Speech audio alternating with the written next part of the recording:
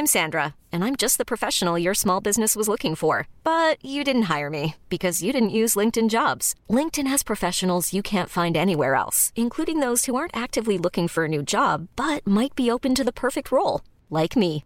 In a given month, over 70% of LinkedIn users don't visit other leading job sites. So if you're not looking on LinkedIn, you'll miss out on great candidates like Sandra. Start hiring professionals like a professional. Post your free job on linkedin.com/achieve today. There's never been a faster or easier way to start your weight loss journey than with PlushCare. PlushCare accepts most insurance plans and gives you online access to board-certified physicians who can prescribe FDA-approved weight loss medications like Wegovy and Zepbound for those who qualify. Take charge of your health and speak with a board-certified physician about a weight loss plan that's right for you. Get started today at plushcare.com/weight loss. That's plushcare.com/weight loss. plushcare.com/weight loss. Welcome to Nothing Concrete, the Barbican podcast. Here to inspire you to discover and love the arts with weekly episodes of archive finds and themed series. Scottish dancer and choreographer Michael Clarke has maintained a compelling and radical presence on the British cultural scene since his meteoric rise as a young dancer in the 80s.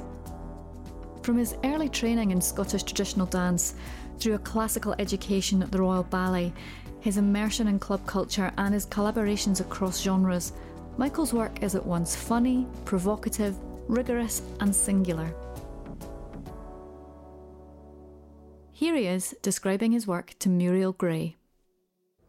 See, what I'd like to do in my work is not say, this is how I feel, this is my solution or whatever. It's rather to sort of raise the whole thing and stir it up a bit. You see, there's no such thing as a misinterpretation. The thing with movement is, it's got so many different meanings for different people. I mean, it's such a hard question because you're not dealing with specific things like you are with words. That's why it appeals to me so much, dance, because it's got all those different levels of meaning. Michael Clarke, Cosmic Dancer, is the first major exhibition to explore his work and collaborations, and it's on at the Barbican now before travelling to the V&A Dundee in October 2021. I'm producer Freya Hellier, and I've been talking to some of the key figures in Michael Clarke's creative world.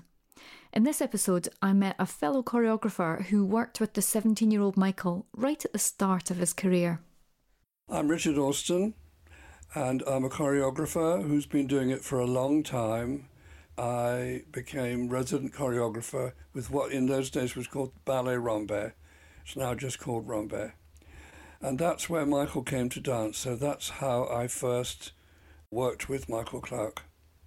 But I really knew him best when he was young and just starting out. Still in his early teens, Michael left the family farm in Aberdeen to study at the Royal Ballet School in London in 1975. And I initially thought I'd stay there a year to improve my posture for my Scottish dancing, which for me then was the most important thing. But within a couple of months I was hooked and wanted to be a star of the Royal Ballet Company. The first 2 years I spent there, I worked very hard, and I think I probably learned a great deal. But I began to feel I was ready to do something else. After 4 years, I was definitely ready to do some work. He had trouble at the Royal Ballet School. He mentions that in one of the videos in the exhibition. He was a bad boy, and he enjoyed being a bad boy. He didn't actually leave then because Richard Glaston, who was a very influential teacher on Michael, Richard taught at White Lodge, which was the lower Royal Ballet School, and he took Michael under his wing. I think what's important is that he told the Royal Ballet School, look, we can't lose such an exceptionally good dancer. He may be not as well behaved as you would like. He used to escape off out at night and so on, because it's a boarding school, the White Lodge. So he undertook to take care of Michael and keep him in the school. But Michael was restless, and Michael went one summer to do a summer course led by a contemporary choreographer, and there was also John Chesworth, who at that time was the director of the Ballet Rambert. And I think almost anyone who saw Michael dance said, "Oh, do you want to come and work with us?" And that's what John did. And Michael decided that's what he would do. He wouldn't finish his training at the Royal Ballet School. He was impatient to get started and be on stage. Michael was keen to push himself and boundaries, but his rebellious streak sat on top of a very secure technical foundation. He had all sorts of natural gifts. He had wonderful line through the body. It didn't make it showy. I can remember, he would take what's called a point tendu at the back. He'd stretch his leg to the back, and there'd be this amazing line through his, let's face it, very attractive body. He was a very nice-looking young man, and he danced superbly. He had all the fast footwork that you get from Scottish dancing, because that's what he did when he was a child.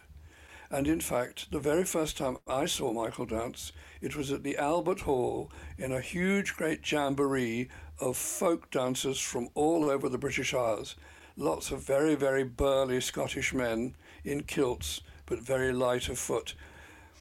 Out came this tall, long-necked, long-legged creature in a kilt with two swords, put them down on the floor in the middle of the Albert Hall, and you could feel the whole hall watching him. He was amazing. But the next time that I saw him was when I went to Rambert, and they told me that he'd been to this summer course and that John Chesworth had asked if he would join the company. And what I remember is that the administrator, my boss, said to me, "Well, we can't suddenly take an extra dancer, so we're not going to hire this young boy until Christmas." And I said, "Well, I'm making my new piece in November." I'd been invited to make a new piece for the first time there. I was still an outsider. And I said, "I really know I want to work with this boy." She said, "Oh, well, then we'll have to fix something." And when I went into the studio to start rehearsals, on my way up the stairs, she put her head out of the office and she said, "I hope at least you're going to make a solo on him or something, because we have booked him and it costs us money, you know." And I remember that to this day, because I went into the studio thinking, well, basically I thought, oh shit. Because I knew, I could see how remarkable Michael was, but I had no idea about him as a person or whether he'd be quick or whatever. And that day, in the very first rehearsal of making my first piece for Rambert, I made a large group piece, and then I sent everyone away, and I started making a solo for Michael. And Michael has spoken about that since, and confessed how terrified he was. Initially, when I first worked with Richard, I didn't understand what he was talking about, because he spoke about movement much more internally than the teachers at the Royal Ballet School who talk from the outside. You look in the mirror and see the shape that you're making, whereas Richard talked more about what the body was actually doing within a movement. One of the things about Michael that's extraordinary is that he can do things that all sorts of dancers would find exhausting, and he looks very cool and very calm at all times. You can see that in all the wonderful films in the exhibition. He'll give you a broad grin, he'll wink, but he never looks exhausted and never looks fraught.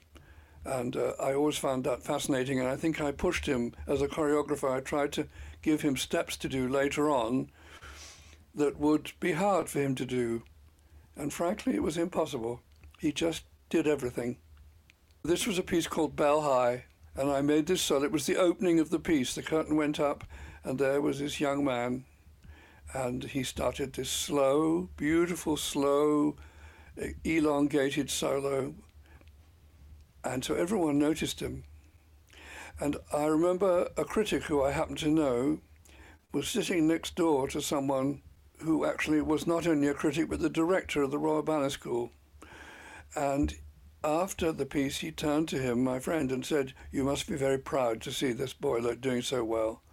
And this is years and years ago now, a very different school from what it is now. The director said, "Oh, well, he took the easy option, you know."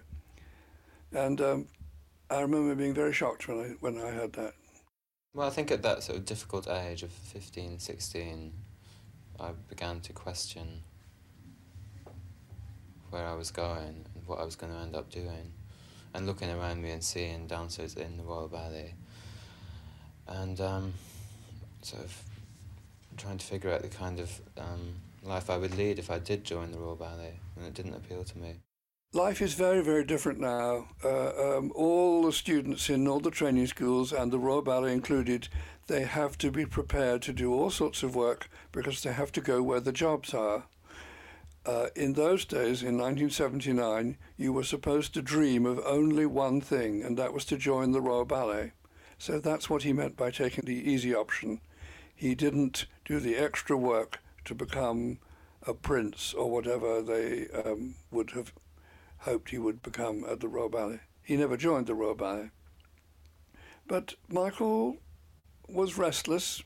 I would love to have worked with him longer. I worked with him for 2 seasons, and after he'd gone, I did Sode Lake when he was in the company, and then afterwards, when he'd gone, I did Dutiful Ducks, which was another solo I made for him.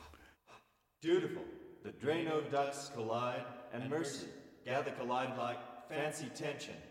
I'd always wanted to make this piece called Dutiful Ducks. It's very short, it's only 3 minutes. And so when there was some kind of gala for the Dance Umbrella Festival, I thought this would be a great opportunity to make this piece. And I know exactly the person who I'd love to do it. And Michael was free, and we worked together on it. And it's very, very fast. It's very, very challenging. Hey, and May says, dutiful, dutiful. When you look at the film of him, it looks like he just throws it off. But actually, it was very, very tough. And other dancers who've done it since have to work very, very hard to do the steps. They're very particular and they're very speedy, and they ride, if you like, on the energy of the voice. Signal. Hey, in May says, dutiful, dutiful ducks, dutiful, dutiful, dutiful ducks, dutiful. It was, as I say, I thought of it as my leaving present. I was always saying, on you go, good luck, do well. And so I've always had a fondness for that piece, both for the music, which I loved, the text sound, and also for the fact that I made it on Michael, and I really enjoyed that. And then he began to do his own work and began to work with Ellen von Schaulenburg, who you see a lot in the exhibition. You can see how wonderfully they worked together. She was a real inspiration to Michael. And I think that's one of the marvelous things about the exhibition. You can see how he formed his company and what a bond they had between them and how hard they worked. He became associated with the really amazing place called the Riverside Studios, and they could see what a remarkable dancer he was. And when he decided he'd had enough of working, because the reason I think he moved on was because Brombault was a repertory company, and so not all the work was what Michael wanted to do.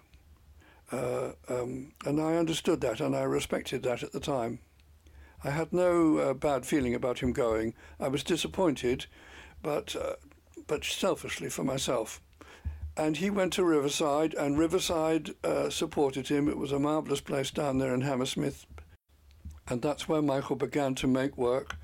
And then the exciting thing for me was that, really, to my astonishment, I suddenly ended up being director of Brombault in 1986. It happened all rather suddenly. There was a crisis, and I was asked if I would help deal with the crisis. And I knew the dancers needed looking after, so I agreed. I agreed to do it temporarily, and it turned out to last for 6 years. And early on, I think in my first season, I asked Michael if he would make something. And I actually asked him if he would make something along the lines of a piece that I'd seen called Do You Me I Did. And that's what he did, and it became a piece called Swamp.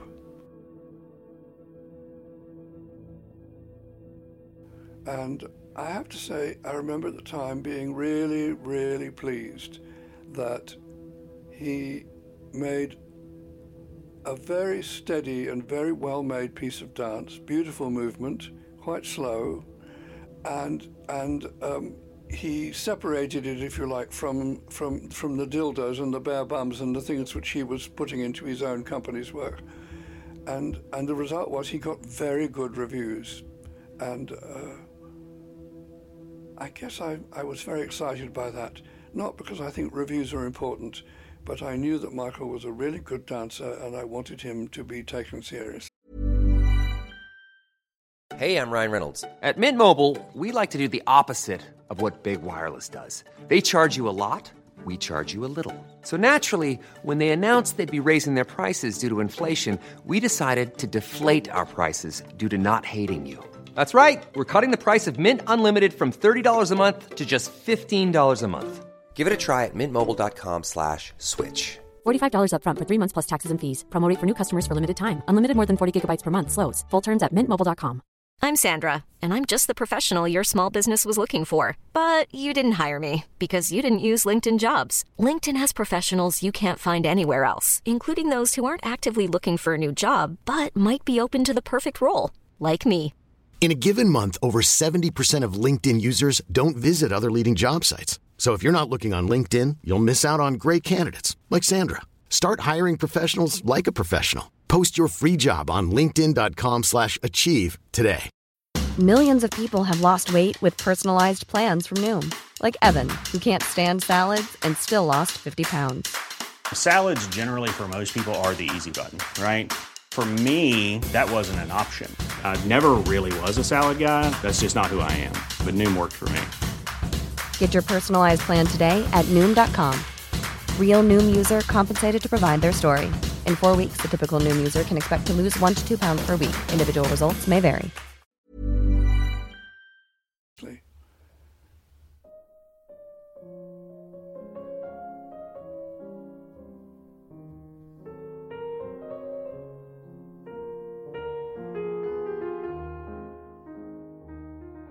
Well, Michael is fascinating because his dancing embodied things that were indeed very classical. And Richard Glaston, who I mentioned, was a Cecchetti teacher, and Michael loved the language that Richard taught. And there's a very strong influence of Cecchetti on Michael's movement and on the way he dances. And Cecchetti was an Italian teacher who made classical dance very three-dimensional. It had a flow to it. He used the back wonderfully. It was something you could see very much in the work of Sir Frederick Ashton, who was also hugely influenced by Cecchetti. So you see that in Michael's work, definitely. You see it in the way Michael dances. So there was all this extraordinary formal skill, and then there was this sense of adventure. I think because she came to London and performed at Riverside, he met Carol Armitage, and Carol danced for Merce Cunningham and was a really, really strong dancer for Merce. But she'd come from a ballet background, more of a Balanchine, American choreographer, Balanchine. She'd danced for a company in Switzerland where they'd done a lot of Balanchine's work. But she had then embraced heavy rock music with a lot of sound, and she made very wild dance, which was, I suppose you would put it into the label punk. And Michael danced for her, and that's when I think his own style really suddenly broke out, because you can see her influence. He makes it his own, because of course Carol had all sorts of wonderful gifts, but she couldn't do Scottish dancing, and she wouldn't necessarily have done Cecchetti, and you see all of that in Michael's language. So Michael's language was a whole mixture of the things that had influenced him, and then he made them in his own voice. And that voice has matured. Well, I think my attitude's changed over the years. At one time I really did think the only way I could make work was by ridiculing what had been done before, because I really felt that any way of trying to communicate something emotional or maybe spiritual or something ended up looking cliched. So I've been trying to find a way of my own, and a way that is pure but at the same time still hits home. And I found by work, I've had a couple of people in the company recently who aren't trained dancers, and just the kind of feedback I get from them has really made me realise that dance can put something across without being specifically related to real life. And the other thing which I think was always important was that as a dancer, he was very, very knowledgeable about dance. As a young man, he was much more interested in real life, and he was much more interested in some of the pretty wild people he would meet at the clubs that he would go to very often.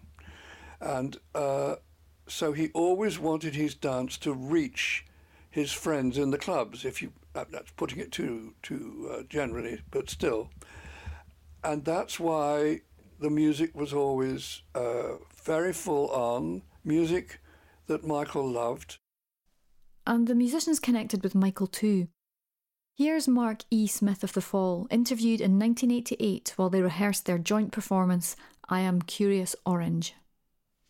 The thing about Michael, I think people forget, I mean, I'm no ballet expert, but one thing about him is he is actually very tight, and he is very entertaining to somebody who knows, now about ballet, like myself, or anybody else. And since I've known Mike, if you watch ballet, you see how far behind, if you watch Swan Lake, for instance, you see how slow they are and sort of almost turgid compared to him. Like, he gets like 100 steps in like a fifth of the time,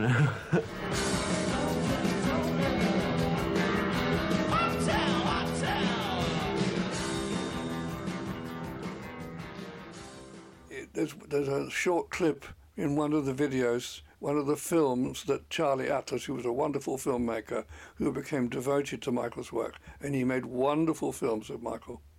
And in one scene, Michael is interviewed by someone called Dick Witts.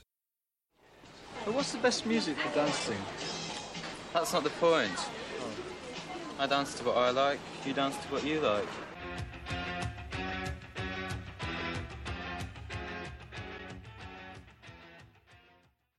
And that was very telling, I think, because he didn't use music to have an effect. He used it because he loved it. And, I was a much older man, and I didn't pretend to love it. It was something for much younger people. But that was okay. That was all right. And I think it was part of Michael's work, and I think it was part of the young dancers he worked with. And you get a very clear sense of that in the really fascinating range of videos that there are in the spaces of the gallery. I think Michael was adventurous. Which is a very healthy thing in a young person.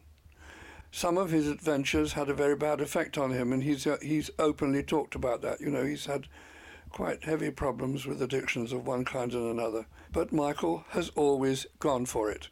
And what I found so really thrilling and exciting about this exhibition is to be reminded very, very clearly of what an extraordinary dancer he was, and how fast he moved, and how these steps and changes of direction were extraordinary. And it's all there. It's all there on these screens, multiple screens, so you can see it again and again as you walk through the exhibition.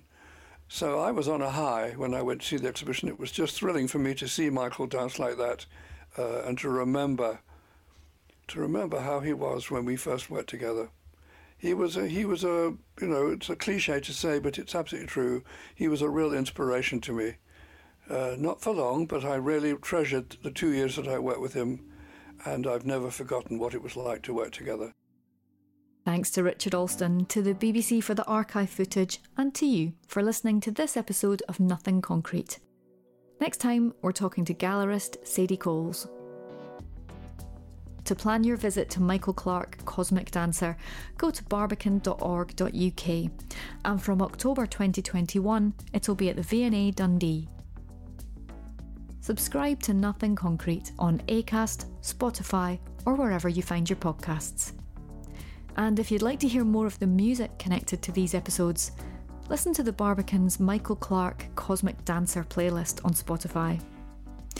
Nothing Concrete is produced by me, Freya Hellier, for Loftus Media. The production coordinator is Cherie Houston.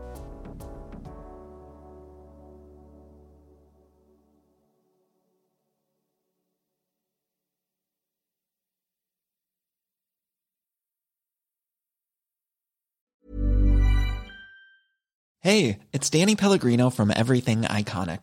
Ready to upgrade your style game without blowing your budget?